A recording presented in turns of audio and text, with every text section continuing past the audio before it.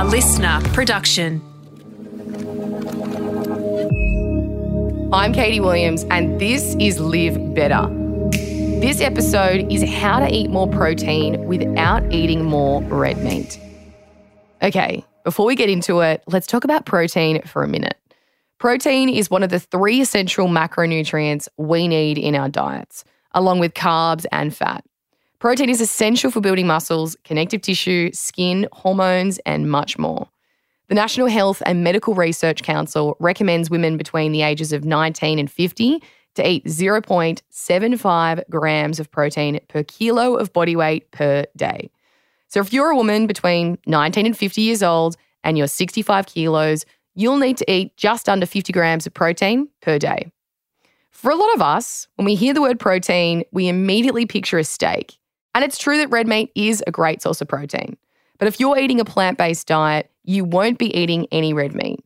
Or even if you're not plant-based, you might be trying to cut down on red meat for health or environmental reasons, or just because you don't like how it feels in your body.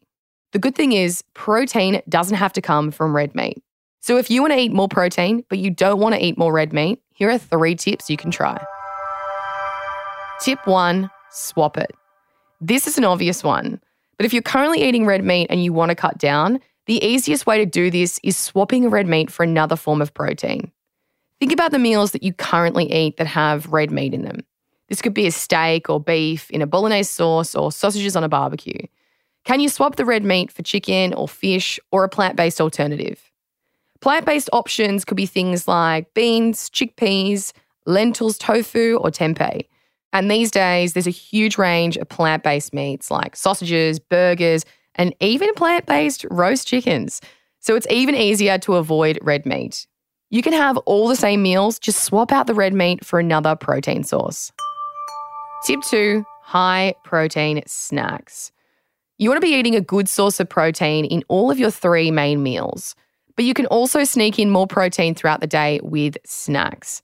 You'll find small amounts of protein in a lot of your food without even realizing it. And if you snack on foods that are higher in protein, you'll be able to accumulate more throughout the day. Peanut butter is a great source of protein that you can have on toast or literally straight from the jar. Dairy is also a great way to get protein in, whether it's from cheese or yogurt. And cottage cheese is very high in protein as well. You can also get protein from nuts like pistachios and almonds or seeds like hemp seeds and pumpkin seeds. Spirulina and nutritional yeast are also great forms of protein. I like to put nutritional yeast, which is vegan cheese, on all of my meals to pump up my protein. Tip 3, check labels. When you're trying to eat more protein, pay attention to food labels.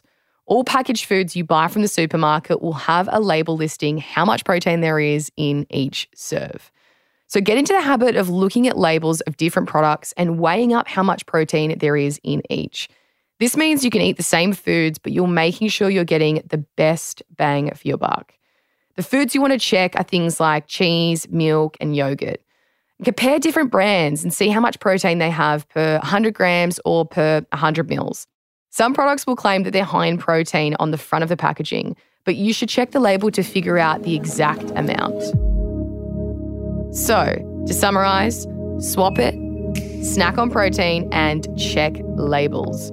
I did a 2-week high-protein diet challenge in my podcast, Better For It. Listen to Better For It, Eating a High-Protein Diet to hear more. And follow me on Instagram at Katie Williams to see what I'm cooking.